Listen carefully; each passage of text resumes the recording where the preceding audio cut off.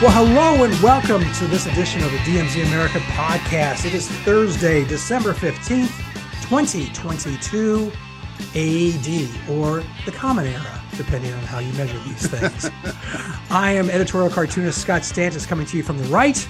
And I'm editorial cartoonist Ted Rall, coming to you from the left. I think we may have just had the longest podcast conversation we've ever had, and that was because yeah, we're all out now. Sorry, we have no more energy for you guys. Thank you for listening. We'll be back next week. Where can we find your work, Scott?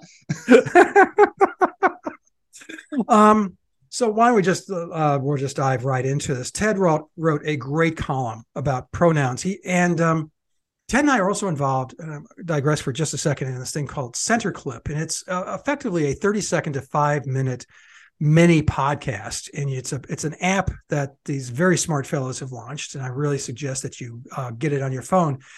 Ted has been really good at posting lately, and posted a phenomenal post recently about pronouns and their use, and how there are pronoun wars. Don't make me woke from the right, of course, and the other side say, how dare you call me what I want to be called. Ted, you had a shockingly nuanced and actually very compassionate and empathetic approach to this issue. And if you could, go ahead and say what you said on Center Clip, and we'll talk more about it. Sure. Well, I mean, so basically, this came out of a column that I wrote for syndication this week, which you can find at my website, rall.com.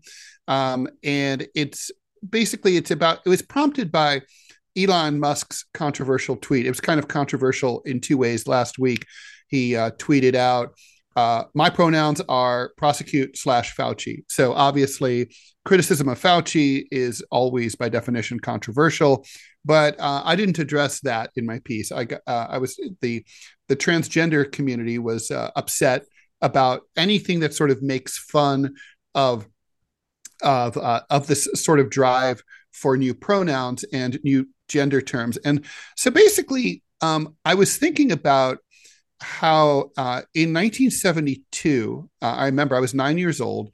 My mom received the first issue of Ms. Magazine, which was edited by Gloria Steinem. Can I say your mom was Ms. Magazine, by the way? By the time I met her, she was. I can totally see that. So go on. Totally.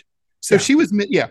And so it was interesting because I remember when it came, I was 9 years old, and I was like, what's a Ms? And my mom explained, well, so it's like, normally up until that point, when you met a woman, you had to try to guess or ideally know whether she was married or not. And based on that information, her marital status, she was a Miss or she was a Mrs. Ms.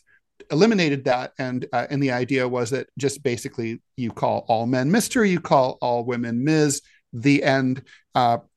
It takes away some patriarchal vestigial patriarchy. And can I jump in and say that people for our younger listeners, people used to, this is hilarious. A couple of weeks ago, Ted, Janine we got a piece of mail, and it was addressed to Mrs. Scott Stantis. Oh yeah, that's like, that was usual. I would say well into the 70s, maybe among conservative people, among the 80s. Yeah, I'm sorry. How fucked up is that? I'm just like, you have no identity at all. Yeah. Period. No. Literally, like if you were a dude who was married 8 times, you'd have a bunch of Mrs. Scott Stantises in your wake. Yeah, they kept it after divorce. You're right. And so that's just weird as shit. Okay, go on. I'm sorry I interrupted.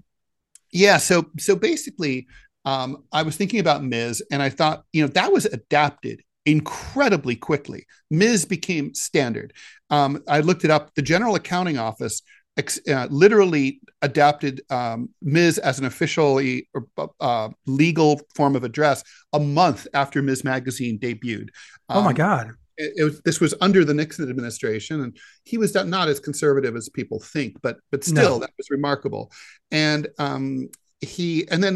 basically it just spread like wildfire. And then, there really wasn't any significant pushback, even by conservatives, against Ms. Whereas, obviously the pronoun wars now that Elon Musk is alluding to is far more fraught. And look, even among liberals, there's a lot of people who are really uncomfortable with all these new gender identities like gender fluid, two spirits, a lot of these things that people don't really, demisexual, like what do they mean? I don't know. New York City officially recognizes 31 distinct gender identities. And so, I mean, who can even list 31? And there's the they, them thing. And then there's kind of like the absurdity that like among woke circles, I walk into a room and literally I'm supposed to have like on my name tag, my name is Ted. My pronouns are he, him. I mean, I'm sorry. This is solving a non-existent problem. Everyone always knew that my pronouns were he, him, always. And, and like I said in my piece, I'm not the most butch dude in the world, but, it's pretty clear. So I was wondering about sort of Elon Musk is sort of tapping into in his loutish way, sort of this discomfort with this. Why is there pushback? And I realized what it is, and I do believe that everybody has the right to be called what they want, right? So I would agree, actually. And I alluded to the fact that, like, for example, when I was, my legal name is Frederick Theodore Rall III. So when my first name is Frederick, and a lot of my classmates in first grade would be like, call me Fred or Freddie, which I hated because it was when the Flintstones were popular and they just thought it was hilarious. So I started going, my mother suggested that I could go by Ted from Theodore instead. And I introduced myself as that starting in second grade. And even so, there were some cocks who insisted on calling me Fred. And that still has happened in recent years. Oh, but your real name is Freddie. It's like, my real name is whatever the fuck I say it is. And I, it's kind of like how you can look at the State Department website and childishly, they still call Myanmar Burma, but the old British colonial name. Now, the Socialist Republic of Myanmar has been that since 1989. And, it's like the same, and if it's just political, the U.S. government has acknowledged the changes from Congo to Zaire back to Congo, even though the Zaire thing was under a horrible despot. They recognized the change from Cambodia to Kampuchea under, an incredibly brutal despot regime. Khmer Rouge in the late 70s, right? Pol Pot murdered millions of people. So even so, they were cool with that. And whatever you think of the government of Myanmar, it's kind of like, that's the name of the country. Let's call it that. It's kind of like when people say the Ukraine. It's not the Ukraine anymore. It's just Ukraine. So I don't know. So I do think, everybody has the right to be called what they want, but why this is difficult in catching on is linguistic. It is, you're adding, the Ms. thing solved a problem. It made things that were complicated simpler. This change that we are being asked, and I think we should comply with for transgender people, is more complicated. And there's also the Z, the they, and the ye, and all those other alternative pronouns that are kind of confusing, even more confusing. So you're adding a level of complexity. And I was checked the polls. Most Americans say they have never met anyone who's transgender. So it seems like an abstraction to them. It's like it's like, that's why, and I think that's why it's there's pushback, and I think it's, well, the one thing that I was taken by your center clip piece is just the empathy that's saying, the community that the trans community needs to educate people, because you're right. Ms. was easy. Ms. combined two words, Mrs. and Miss, and it was, you understood it the second that you saw it. Right.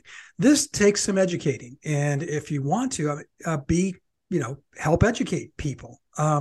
Don't go from zero to pissed off because someone calls you he, her, whatever, but rather have some empathy for the person on the other side, just as you are demanding empathy from them. Yeah, well, that's what the thing is. You're demanding empathy from them, and you're entitled to that empathy as a human being. But you are realistically going to have to educate cis people to understand, for example, why they should call themselves cis as opposed to just male or female. You're going to have to educate people why, what pronouns should be used and when, it's like, and why they should introduce themselves by their pronouns, or maybe back away from that and say that, like, I think it's kind of like ridiculous. I think it's like people whose pronouns are maybe not immediately visually apparent.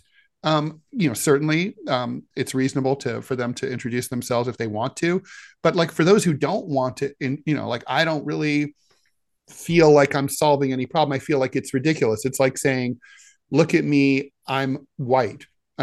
Obviously I'm white. There are people who look like me who identified as something other than white, or who were something other than white, or are something other than white. And in that case, maybe it should be brought up. But generally speaking, most of the time, things are exactly as they seem. And, so like for the sake of ease, maybe it's just, let's not make things more complicated. But it's not for me to say. All I'm saying is, if this is the route you want to take and make things more complicated, then you have to educate people if you wanted to stay. Right. And that comes from, like I said, from an empathetic heart and an empathetic culture, which, wait a minute, we're not. We've become this hard-edged, terrible. Well, think about all the words, all the different terms in our lifetime, Scott, for Black people that we've gone through. When I was a kid, it was Afro-American was the term of choice. Oh, I'm older than you, so I remember Negro. Okay, so still it's the the NAACP, right? Colored. It's still the National Association for the Advancement of Colored People. I remember for my first day of first grade, I was sent to an integrated school, and the kids on the bus they said, "Oh, we're going to see colored kids today," and I didn't know what they were talking about, but I was really disappointed because there were no red or green or blue kids at all. This is a total ripoff. And so there was, obviously there's been a lot of terms.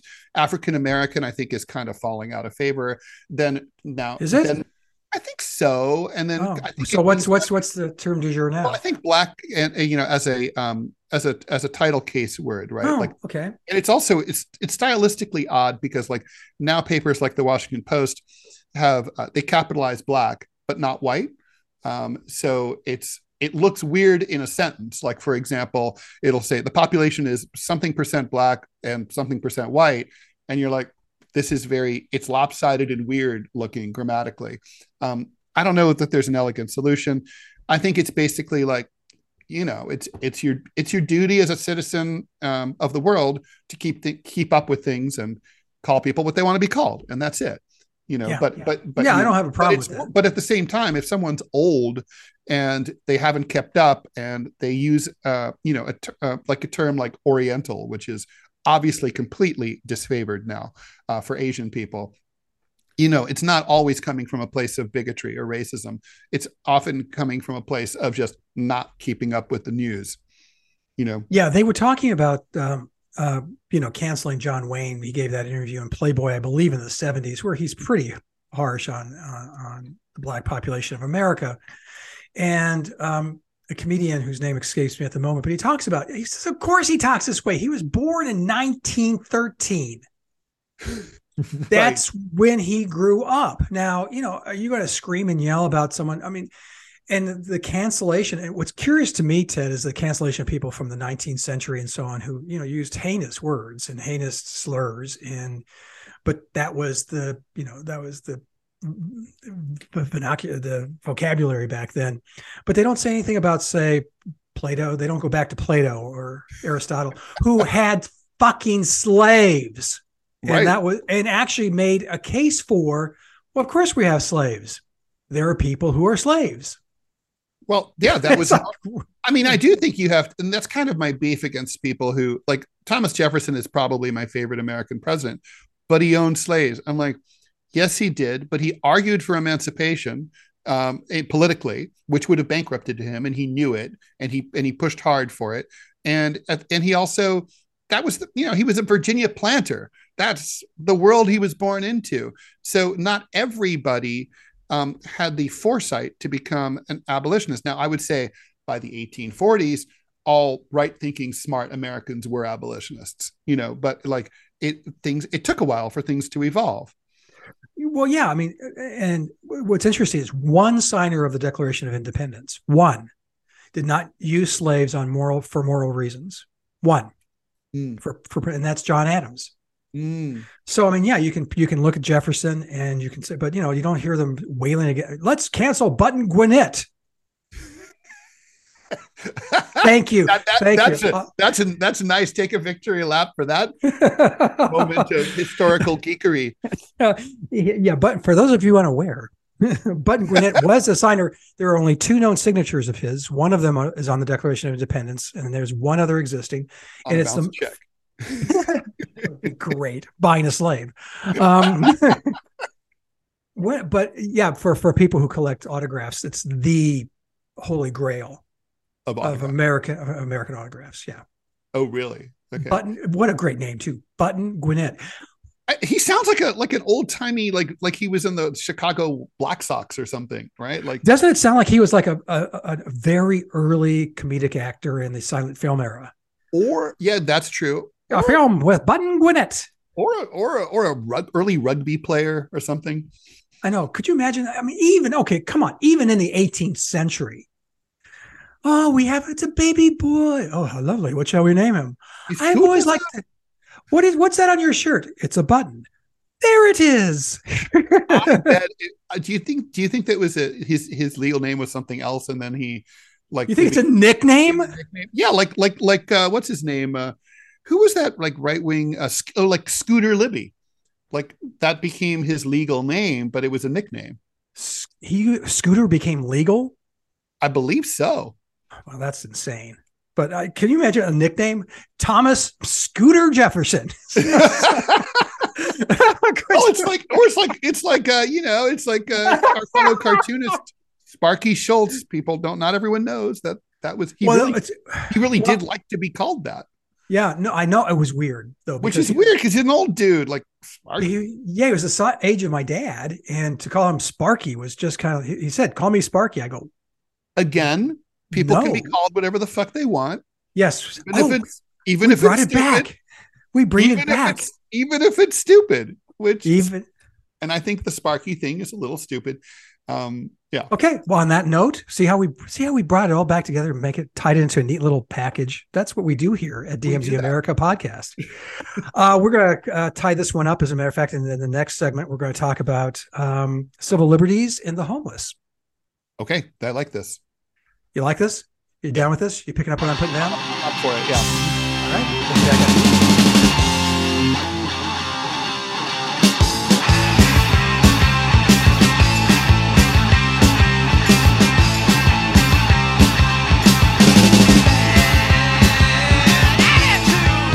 And welcome back to the second segment of the DMZ America podcast. As I mentioned before, it's Thursday, December 15th, 2022.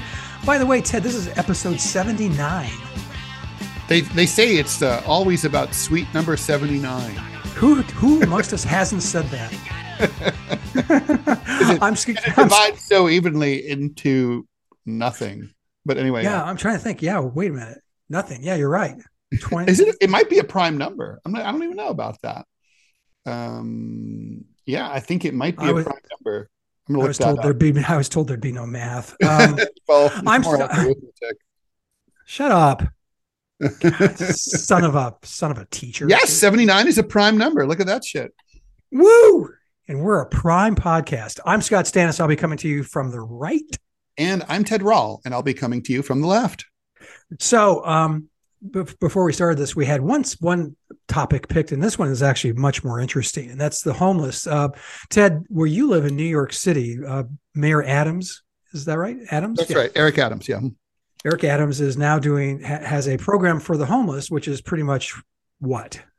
Well, so this is a new thing. So basically, it's a longstanding controversy about when people are mentally ill and sleeping outside, especially when it's really cold. It is today. I woke up, it was 30 degrees. Should the police or other city agency have the right to not just offer shelter, but even if they don't want to be taken away, whether it should be possible to forcibly remove them from public space and take them to a shelter or some other facility. Eric Adams has decided to endorse forcible removals. And in the wake of violent attacks by homeless people in the subways, a huge, expanding population of mentally ill people on the streets of the city. And so that is starting now. There's a lot of issues around this. I'm really interested in your take as a libertarian about this. I mean, basically, it kind of the roots of this go back to the deinstitutionalization that began in the 1970s after the scandal at Creedmoor, and then, of course, accelerated under the Reagan administration, where a lot of asylums were shut down and people were thrown out into the streets. And so we saw a huge expansion of homeless people. I'm smiling at you because they couched it as a civil libertarian issue when you and I both know, come on. No, it was a budget cutting thing, of course. Yeah. Yeah. So, I mean, obviously these mental asylums, a lot of them were pretty dreary, disgusting places. Right. And there was a lot of abuse and people were tied to their beds and forcibly medicated and beaten and raped and all sorts of terrible things happened. But then they were just kicked out on the streets where they didn't even get their meds. And, a lot of them committed suicide or just basically deteriorated and decompensated. So that's basically been the way of the world since then. And there's been other approaches, like the Giuliani administration kind of like had a habit of sweeping up the homeless, but not imprisoning them. They would just take them to the outer boroughs and dump them like out in like the outer reaches of Brooklyn or Queens, just so that like the streets of Midtown were prettier and more homeless free. They do that in LA as well, by the way, just Los Angeles, just in case anyone was wondering. My wife was from San Pedro, which is the harbor area, and the city took from the core and put them on a bus and dumped them in San Pedro, very close to the harbor. Not into the harbor, although I suspect that was next. So that's basically where we are. I mean, I think most listeners are aware of this. And so now this is definitely a reversal because of policy, a dramatic reversal of policy, because liberals have always been on the side of, if people don't want help, they have the right to refuse it. And if they want to sleep outside, that's their right as Americans. And no one should grab them, even no matter how mentally ill they are, just like and so what it goes to is a really interesting, or I should say a really basic question of philosophy, right? Which is about free will. Do you have free will if you're severely mentally ill? And if you're moderately mentally ill, how much free will do you have?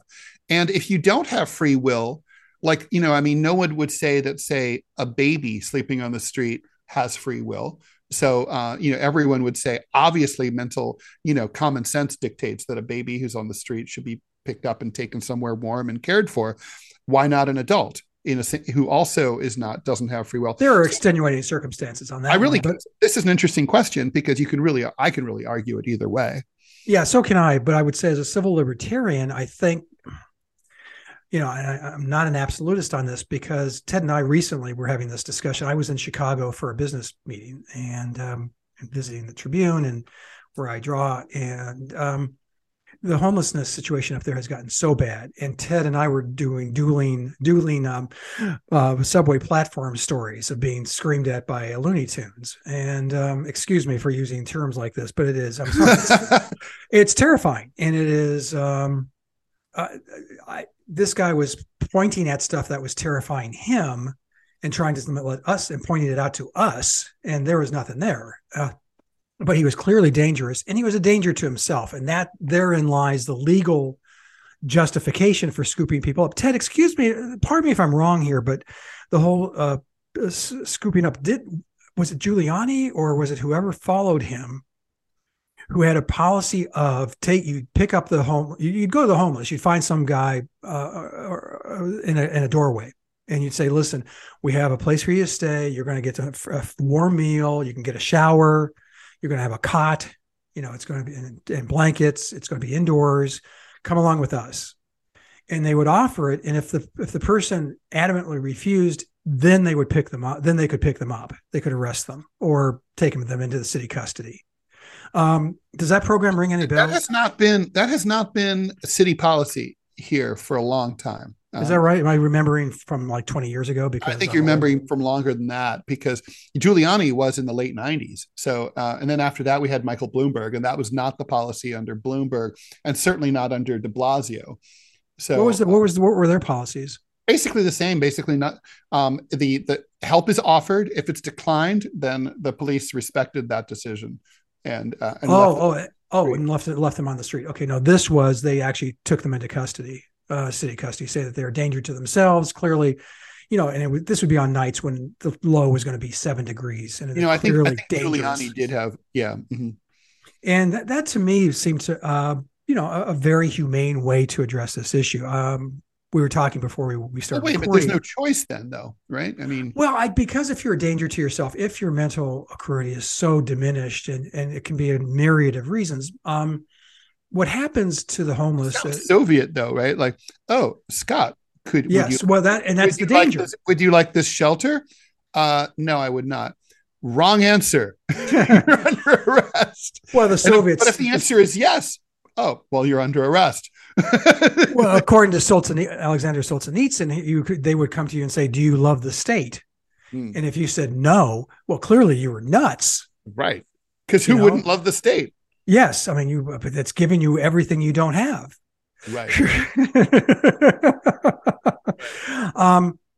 But my wife Janine worked with the homeless for many, many years in Chicago and got to know many of them. And I did too. We went out and socialized with them and hung out and stuff. And one of the stranger experiences was walking through the L stations, and some guy get off his cardboard and go, "Janine," and run up and give her a hug. I'm like, huh. Okay. Yeah. I mean, I wasn't like jealous because I was actually, I'm thinking, gee, but some of those homeless guys are hot. Yeah, really. There's something about and really high quality cardboard. But viewing it through those eyes and see clearly there was a mental health component. And what happens is that, and this is probably homelessness 101. You become, I mean, look, even if you were perfectly sane when you hit the streets, I mean, sleeping outside does make you decompensate. I mean, you literally, you're not eating well. You're exposed to your internal temperature is plunging every day. You're malnourished. So I mean, you are plunging into a deep depression. Human beings are not meant to sleep on sidewalks. Right, but there's a massive mental health component to this. I mean, we went to an opera with a couple of clients for the Catholic charities. And I mean, this was as delightful as dinner I've had with you, Ted. This guy was brilliant, a brilliant conversationalist, grasp of knowledge of numerous issues, numerous subjects, well-read, articulate, phenomenal guy, but just preferred sleeping in shelters. That was the life choice he made. But a lot of them were self-medicating. They had mental issues. I knew a guy like quite that. Profound. I knew a guy like that, like in terms of the personal choice thing. It was in the 80s. I had a job at a Japanese bank in Midtown. And there was a young guy, good looking guy, charming, smart, educated, white, normal, generic dude, like cis male, blah, blah, blah. Anyway, he smelled bad. And people in the operations section would complain to me. I was a young loan officer, and they're like, "Oh, Nathan, he smells bad. He stinks." And I didn't know what's going on. And so I was asked by my bosses to talk to him. I was like, "You're American. He's American. We don't want to deal with him, with your stinky American friend." So I'm like, "What's up? Like, how you got to like." There's been complaints. You need to like take care of your personal hygiene. He's like, yeah. I'm on it. But it didn't get better. And then one day, we were still trying to figure out what to do about him because he was a good worker but he smelled bad. I'm walking through Grand Central Station on my way to work, and I saw him like on a bench, like next to other homeless people. And I was like, "Hey, Nathan." And so anyway, he's like, "I'll explain everything over drinks after work." So I'm like, okay. So we went out for drinks, and he confided that, with what he was being paid, he by sleeping in the station, it was affordable, and he would have otherwise been spending everything he earned on rent. And he was like, but this way I can save a little money, and I can get ahead. And I'm just don't want to. He made a rational economic decision, like that rent in New York City was too expensive for him, and it wasn't worth it. He's like, I'll do that. I'll bypass that. And so he, bathed in public restrooms, used the Y. I think he public pools were at that time like basically free. But it was fascinating. He did ultimately disappear in the funniest way. We had these, we had like private taxi services, kind of like proto Uber, that we could call if we stayed at work until 8 o'clock at night. And we had these vouchers for the company that did it. Anyway, one day, the vouchers were like cash. And one day he vanished, and it was like, holy shit, Nathan took a taxi to Florida. It was like, no, it's like, what? And it was like, yeah, it's like $4,000. And everyone was like, holy shit. But here's the thing. He stole like a giant booklet of these like love taxi vouchers. So every now and then, like, Nathan's on the move. He's in St. Louis. And like, there's nothing we could do. It's like they can't be canceled. They were, did you ever catch him or see him or any? No, he was gone, daddy, gone. Every now and then, though, he'd call me and like talk to me. And he'd be like, "Hey, I miss you. Just wanted to say hi." And I was like, "Oh," and he got his shit together. And I mean, it worked out for him. The whole sleeping on the bench at Grand Central thing. It's weird. Yeah, it is weird. But I guess my point here is that, and this is, like I said, this is homelessness 101. I imagine many of our listeners already know this, but you're not that far from homelessness. You are right. You are a broken down car away from homelessness. That's all it takes. True. But now let's lump mental health on top of that. Whatever your particular mental health disorder is, you work very hard at trying to medicate it, and you can't go to doctors because, America, you can't afford it. So you try to self-medicate, and you self-medicate with weed. You self-medicate with, with heroin. And of course now we have the fentanyl crises, which, by the way, that's another podcast, because that issue is amazing. Fentanyl is literally, sorry, not fentanyl, opioids, and of which fentanyl is one, is now the leading cause of death in the United States for Americans under age 45, now surpassing suicide and automobile accidents.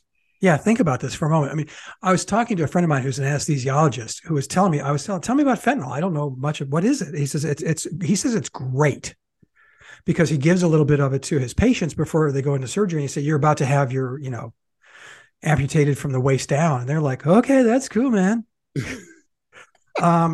He said, but if it's unprocessed and not, administered appropriately, Ted, fentanyl the size of 2 grains of rice is enough to kill you. Well, that's why people are dropping like flies. And drug dealers are putting it in cocaine, which shocks me, because cocaine is supposed to be like, oh, you do a rail and you're like, woohoo, I'm going to be up all night. Wow. Yeah, I didn't know that cocaine was ever something that needed a boost. Well, apparently, and it does. And I'm just shocked that dealers put it in there. I'm trying to understand the economics of killing your clientele. Well, but do you know the psychology of this, Ted? This is fascinating. I talked to someone who deals with drug interdiction on the street, and if you hear that someone this guy got this opioid and it killed him, that must be good stuff. I'm not kidding. Yes. I am not kidding. Oh no, I knew a guy, Scott, who he killed himself in Thailand by ingesting elephant tranquilizer. Now, he was a sweet dude, but I gotta say, this is Darwinism at its finest.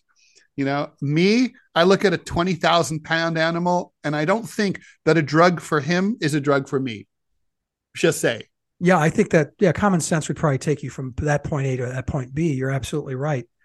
But in the world, so we're coming back to the original point, which is bringing it back. which is the mental health status of many of like a vast majority of people on the street.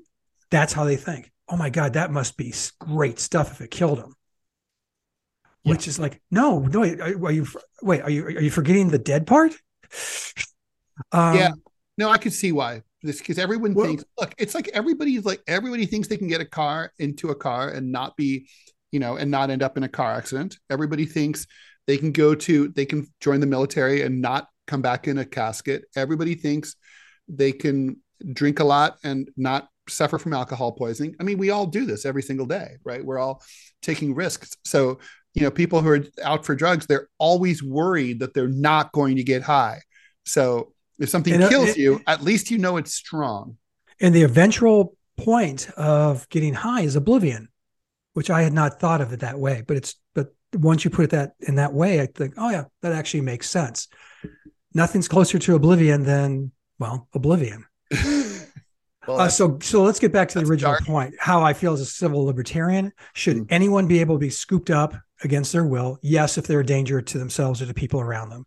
And you and I have both seen people on the subway platforms, and these guys were clearly a danger to themselves or to the people around them.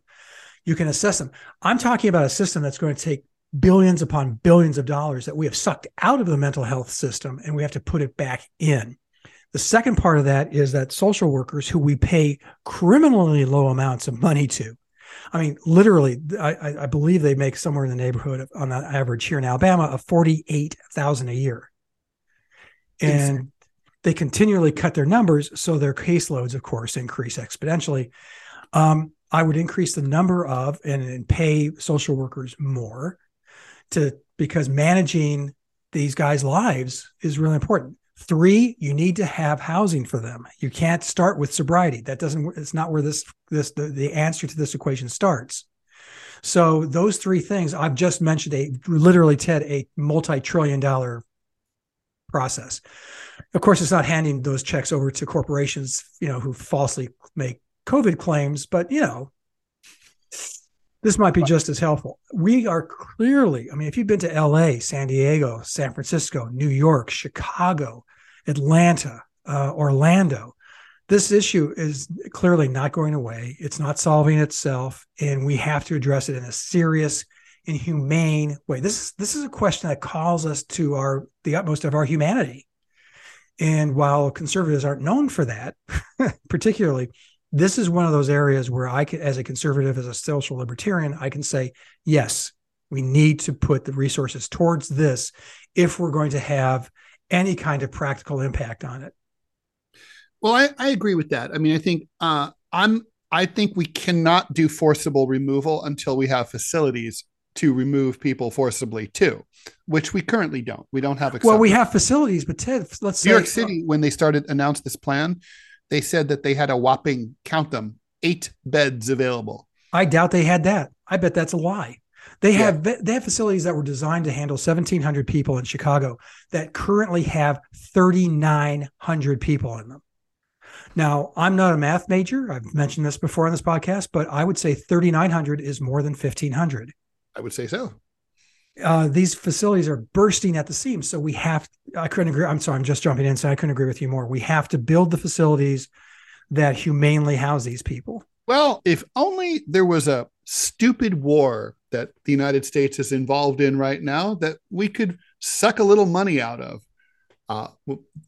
Oh, no. Ted, we are going to address that in the next segment. By gum, how dare you? How dare you? Oh, by the way, Scott, I just want to point out before we move into the next segment, I think our listeners need to know, as you and I both know, that there's a important news in the world of flamethrower drone technology. Yes, no, this is true. So as longtime listeners know, the Throwflame Corp, several years ago, developed our favorite weapon, which is a flamethrower drone, which you can own and use for fun and profit. But it's kind of an expensive item. The holidays are upon us. Yes. And bear in mind, I do have an Amazon wish list, and you don't have not limited to the items that I have asked for. You can send me something else, like say a flamethrower drone. Oh, that's not on your wish list because it's on mine. Well, okay, or you can send one to Scott, and I'll borrow his when I'm in Birmingham. But I would say that yeah. So anyway, but now there's competition. There's another company that has entered the world of flamethrower drones. What they're doing is they allow you to attach the flamethrower attachment to your pre-existing drone. So if you already have a non-flamethrower drone, you can flame it up with the flamethrower attachment. And so I think this is like a more economical model for people who are already. And I just think we're moving into a wonderful new world where the skies are constantly full of flame, where a bird will not be able to traverse the sky without getting singed or burned up. Let me put our listeners into the mindset of yesterday afternoon. I'm working away in my office. All of a sudden, my phone goes, ring, and it's a text.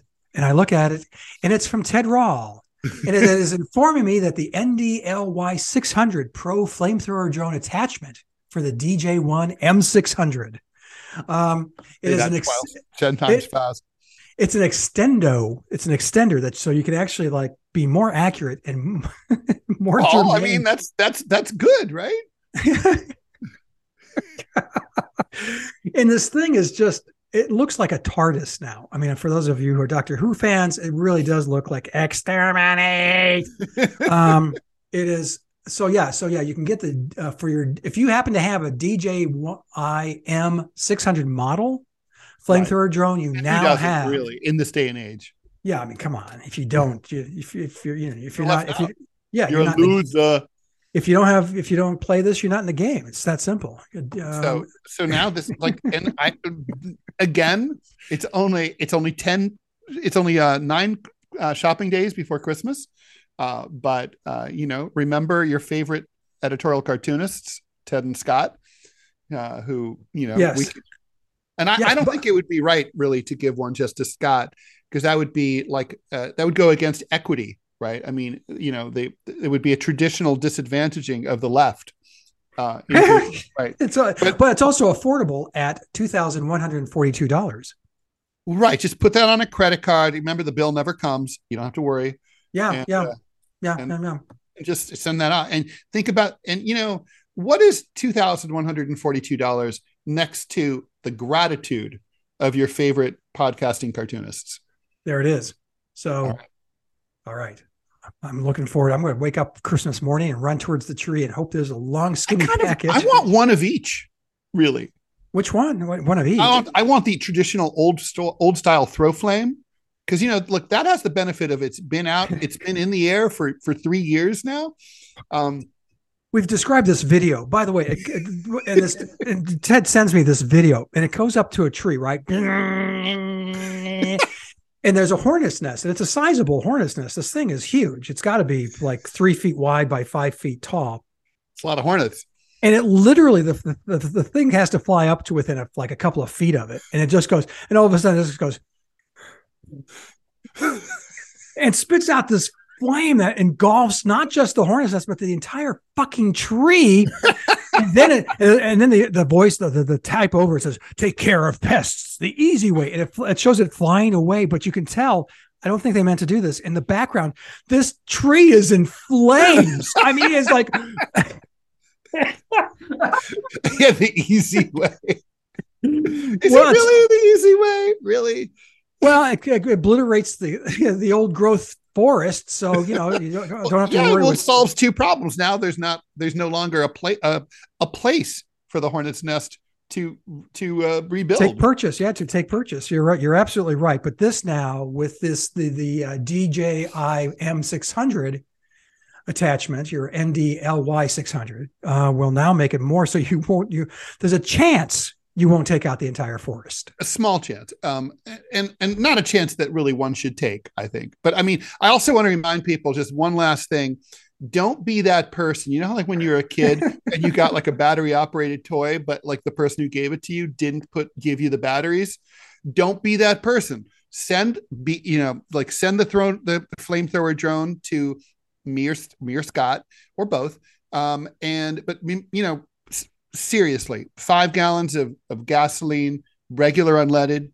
Is that what it takes? I'm not sure if it's actually, is there flamethrower juice? I have no idea. Yeah, no, it takes gas. Yeah, it just takes gas. Wow, that's it? Yeah, I don't know if there's any advantages to premium. Well, it shows the person you're obliterating that you care. Well, it's certainly classier to send premium. 93 octane is like the way to go. When you push the kill button, your pinky's in the air. All right, we should probably close out this segment. Okay, I'm sorry that I totally derailed it, but whatever. That's all right. No, I love this. You can tell when we talk or how animated our voices get talking about the flamethrower drone. One of these days. And, oh my god! And we'll once if one of us gets one, we're gonna have to do like a live cast video of like the first flight over Central Park. Oh, absolutely. Well, what do we? Well, that can take it. That can cure the homeless problem. God, or it can solve the problem of the people who aren't taking care of the homeless. Depends on your ideological orientation. Yes, city council. All of a sudden, you hear the speaker going, "Does anyone hear a buzzing sound?" Oh, the humanity! All right, let's take us out, Scott. Okay, we'll be back right after this. Bye.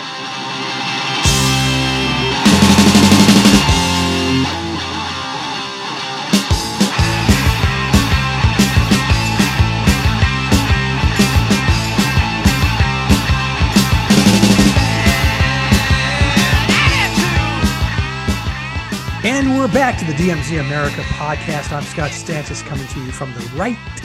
And I'm Ted Rall coming to you from the left, and brought to you by ThrowFlame, the one flamethrower drone to have when you're looking for a flamethrower drone.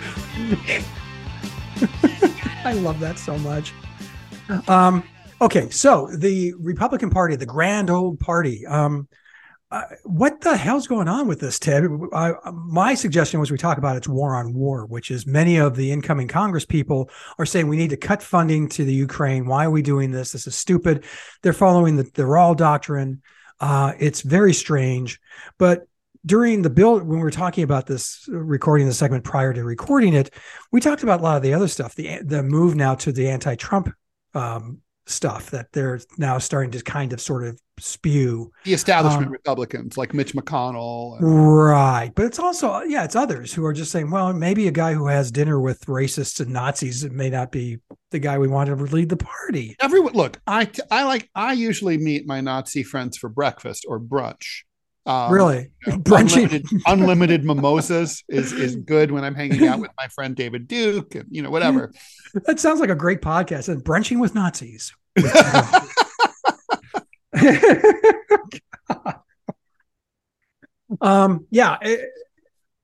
But I mean, the Republican Party, I don't know that it knows what the hell it is anymore. They have they had some policies coming in, which it looks like they're not going to be able to actually act on early on. And the first and foremost was the debt ceiling. McCarthy, who's the presumptive incoming Speaker of the House, although that looks like that's up in the air right now. That is up in the air, yeah. But he said we're going to fight that, and I agreed with him on that. That I think we've raised the debt ceiling far too many times, and we need to grow up and actually treat this in an adult way and not. Oh, come on, Scott. I mean, look, the debt ceiling bill is stupid. I mean, no other countries don't do it this way. I mean, if you want to make an argument for fiscal discipline, I'm all ears. But like, the debt ceiling is like a weird back end way to do it. I mean, I know it's very simple. Like Congress, if Congress wants to have fiscal discipline, they should spend less and take in more revenue. The end. And like basically, they should have net, ideally, take in more revenue than they spend. And if they don't do that, then that's where the debt occurs, right? If they raise $1 trillion, but they spend 1.1 trillion, then you've got $100 billion debt added that year. I mean, that's when the decision was made. And like to basically then say, like, after the decision is made and you've already decided to allocate funds and you have the commitment to the holders of treasury bonds and treasury notes that you've made a commitment to, and now you're going to risk defaulting on that debt. after you've already made that commitment. It seems to me like it's almost like the problem with affirmative action, right? Which is that, you don't educate people, particularly from the inner cities, well, because you defund their elementary schools and their middle schools, and then you let them into Harvard, and surprise, surprise, they have trouble. It's like, fix the problem up front, like just. Oh, I agree, but I think that's what this could have done, is actually forced the the Congress into taking serious action on its spending versus this. I was just looking up. Do you remember the balanced budget amendment? Are you youngins? I do remember that. Yeah. Mm-hmm. And they tried to pass it, did not go very, very far. But it would have bankrupted the United States, because the government has been swimming in debt for 100 years. I mean, the U.S. expanded beyond its. I mean, all modern industrialized countries have expanded their economies beyond actual increases in gross domestic product by borrowing. It's what they do. Well, oh my goodness! Did you know this thing had been? They actually introduced this in 1936. Yeah, it was an anti-New Deal thing. Yeah, of course. But our debt now, which is now, the debt obligation, that is the federal budget, almost 10% of it's going towards paying the interest in our deficit. It's crazy. To bring it back, according to the website antiwar.com, 54% of every federal dollar goes to either wars or debt service on old wars. So, yeah, I mean, keyword is debt service. We're still paying off the Korean War. Well, and we didn't even win that one. Oh, we haven't. We hardly ever win wars. Grenada. We did win Grenada. I guess the first Gulf War, you could say. Panama. You could say Panama, maybe. Okay, so let me double back on the anti-Trump stuff too, that some of the establishment Republicans are doing. I'm getting so fed up, especially with the mainstream media saying Trump is done. The Republican Party is going to move forward. Wishful thinking. Yeah, that's horseshit. He's running for president. Is he? Yes, he said he is. Well, he filed the paperwork. I mean, he's definitely running. Look, right now, look, it's funny. It's kind of like, let's look at the threats to Donald Trump. And I've been thinking a lot about that lately. Let's take them one at a time. Number one threat. Establishment Republicans, dissing him, like Mitch McConnell speaking out against him. I don't think that matters. What Trump did not seduce the base of the Republican Party. He created a new base for the Republican Party by bringing in people who didn't vote before. So those people are still loyal to him. And these are people who didn't vote before because they don't like establishment Republicans like Mitch McConnell. So when Mitch McConnell and people like that insult Donald Trump, that just feeds into Trump's narrative that he's an insurgent candidate, even though he's an ex-president, and that he's an outsider, and that he was never accepted by the deep state, and that he's fighting back for them. I don't think they're a threat. What do you think? No, yes. Okay. Then other threats, the indictments. He's under. There's a raft of investigations.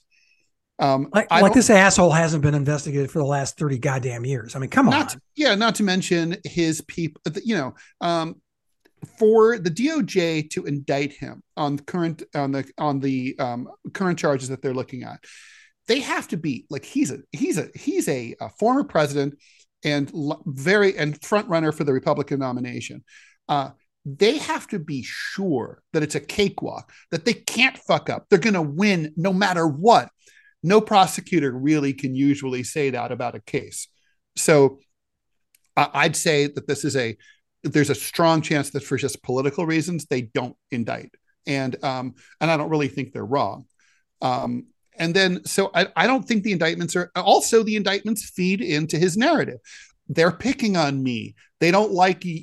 I'm fighting for you. That's why they don't like you. That's why they're picking on me. Right. Yeah. Yes, exactly. Yes.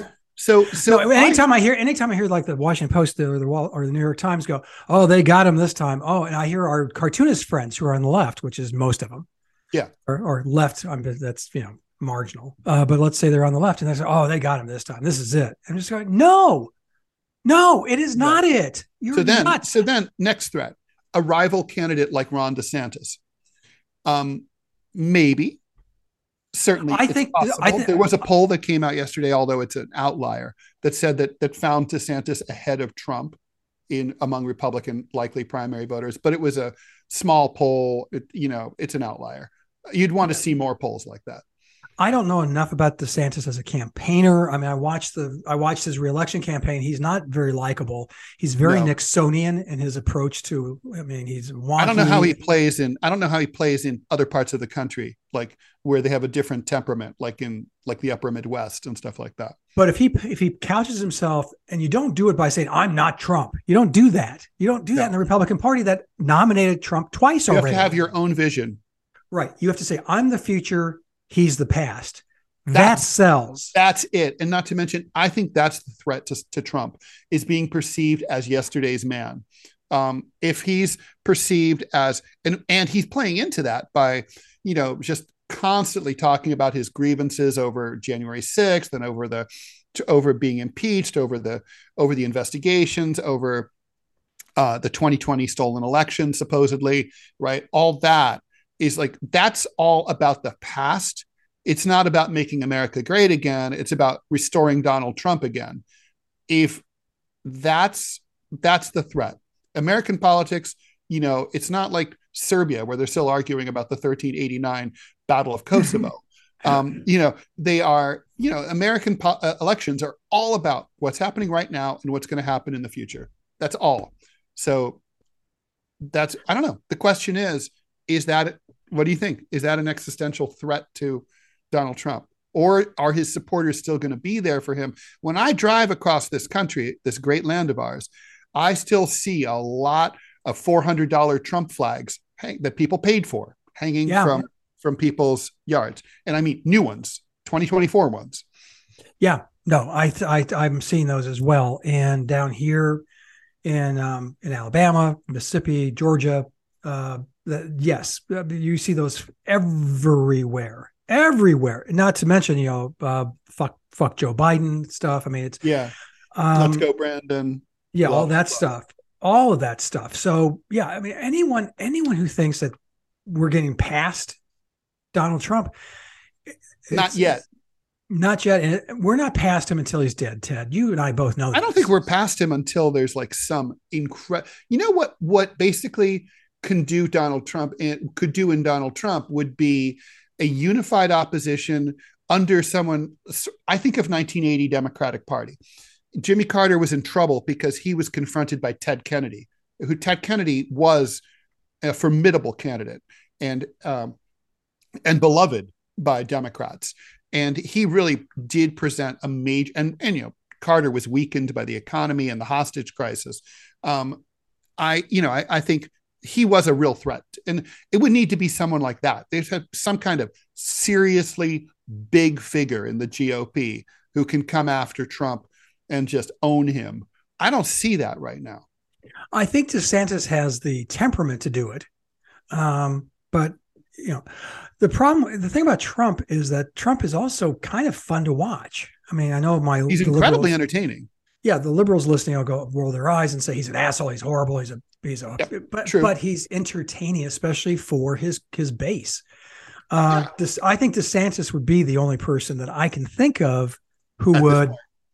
The Democrats, I mean, okay, let's go back to the party you are kind of peripherally are kind of attached to. But let's say 15 years. Let's say, by the way, let's just say theoretically, Arnold Schwarzenegger 20 years ago could have maybe. I don't know that he was. I don't think he was ever taken seriously as a national figure. I really don't. That's true. All right. But I'm thinking it needs to be someone like that in terms of temperament, personality. Yeah, just a charisma. So on the Democratic side, it looks like Joe Biden, I mean, he's got a number of wins in the last few weeks. He looks like he's on a roll. Inflation is down. It looks like it's cooling. The Federal Reserve Board just announced. So is the housing market. So is the economy. So is the Federal Reserve Board has got to shut up. Stop it. They can't help themselves. They really can't. But okay, let's just. But but it looks like the economy with the jobs So, market so yeah. is going to So the continue to question grow. is Biden running? I think he is. He's showing every sign. I think it's madness. I'm going to say my certainty that he's not running has declined, but it's still over 50%. I was really sure he wasn't running. Now I'm still pretty sure he's not running. I just don't Really? think, I think it doesn't, I think there's a tendency, we tend to view this as a political question. And I think it's a physical question. It's a medical question. Can he fucking do it as a human being? Can he, at the age of 82, conduct a real, as opposed to last time, an actual candidate, campaign for the presidency of the United States? I don't think so. I just don't see it. I mean, it's a really fucking hard thing to do, to campaign for the American presidency. I don't know if you've been watching the conference on business in Africa and it's so funny because it's so American. We're going to invest $20 billion in Africa, following a year where China has thrown in almost $400 billion into trade with Africa. Yes, it's like $1 million. But watching Africa has always been a fascination for me, just from a purely economic and policy position. And they say no president has ever engaged him. And by the way, our listeners are going to go, the ones who like Ted more than me are going to go nuts but don't forget, George W. Bush really engaged Africa during his 2 terms. He was probably by far and away much more than Obama, much more than Clinton, engaged Africa on a very, particularly on every level, on fighting AIDS in particular. So there was a president who did that. They just don't like to, mention him. And it's weird. I mean, Bush wasn't very good about bragging about that for whatever reason. But but Biden. So I'm watching this with interest, and I've watched this. Biden addressed them yesterday, and oh my God, Ted, it's just he's getting worse. Of course he's getting worse. He's old as shit. He's 80 years old, and he's old. He's an old 80. And it's almost like they have a word per cue card. I believe in Africa. I mean, I watch it. It's not as bad as you're saying, but it's bad. It's gotten worse. It has gotten worse. And no, I mean, so I think I still don't see how he can run. Or even, it could be, maybe this is the scenario really. He announces that he's running, and then like a year from now, he has to change his fucking mind like an idiot. Well, that would be a catastrophe for the Democratic Party. I mean, but that you could see that happening easily. Yeah. I mean, I can see him or just not him announcing it, but the announcement, the president of the United States has passed away this morning. Yeah. Then great. And then Harris is the nominee, and that's it. Donald Trump 2.0, no question. Yeah, no, I mean, could you imagine a Harris Trump? I mean, he'd eat her up alive. Yeah, no question. And I mean, the thing is, there's a lot of Democrats who are very afraid of Trump and would hold their nose and vote for Harris. And some people would get into the fact that she's a woman of color and the history making potential there. But there'd be a lot of progressives, people like me, who would just not show up for her. Yeah. She would not energize anybody. I mean, Biden didn't himself, in and of himself, did not energize anybody in 2020, but he was running against an incredibly unpopular and motivating candidate in Donald Trump. People hated Donald Trump. Well, and they were really disgusted by what Trump did with COVID, his anti-masking thing and all that. So and not just, he didn't do anything. That's the problem. And whenever I talk to Republicans about this, they have to concede the point that the White House didn't lead at all. No, they were anti-leading. It was very strange, for sure. I mean, he could have, DeSantis, you could take that model and make it national. You could have said, and there could have been protocols in place. I mean, there was a way to handle if you didn't think masks were effective, and it turns out that they weren't all that effective, unfortunately. No, they weren't. Yeah, that's true. Although maybe if we'd had N95s but look at what's happening in China. Have you been following this? I mean, Chinese are kind of like basically now COVID is running rampant in China. They, at the peak of the Omicron wave here in the U.S., we were the rate of infection was doubling once every week or two, and in China, it's currently doubling every few hours because they've basically given up and they've decided to let it spread through the population. But there's no antibodies because there's not enough vaccines and there's no immunity. So basically the government has decided, in light of the protests, like, fuck it. And so now, they're going to be completely overwhelmed. I guess you could say, in a way, well, they're all going to get this variant, which is not nearly as bad as the OG variant from 2019. So, there are not as many, a lower percentage of Chinese nationals will die than did American nationals, but it's still going to be a lot of fucking deaths. I'm not so sure that the OG is not still, if it hasn't run its course there, if it's still not lurking in the background somewhere. No, it's gone. It's gone. It doesn't work that way. The OG variant's gone. You can't get that anymore. You can stand in line. You can't get one. It's the ones that are right out there now. Yeah, it's gone. It doesn't. Yeah, it mutates. It changes. So the one that you're going to get now is going to be like whatever BA4 or something like that. Okay. See, I learned something, and so did you, the listener. Okay, well, I think that should just about wrap it up here at the DMZ America podcast. Ted, where can we see your work? You can go to whowhatwhy.org, sputniknews.com, gocomics.com/Ted Rall, or you can go to rall.com. This would be a reminder at this time that editorial cartoon books are an excellent gift for the holidays to the cartooning fan and flamethrower drone fan in your family. So if you go to my website, rall.com, you can order any of my books and I will sign them and draw a little illustration in dedicated to the person of your choice, which might be you. So feel free to do that. Yeah, and they're great. I love your books. So yeah, any one of them would be an excellent gift. You can by the way, I want to give a shout out here for both Ted and I to Centerclip, the new app that Ted and I have been flattered to be made a part of. It's free. As I said, it's absolutely free. It's 30-second to 5-minute mini podcasts. We respond to, it gives us the opportunity to respond immediately to breaking news. I haven't been in it lately because I've been fighting the flu, but Ted has been the Uber poster. And in fact, the last month they graded, the most popular posts, and I was number 5. I was stoked. But number 4 and number 3 was fucking Ted Rall.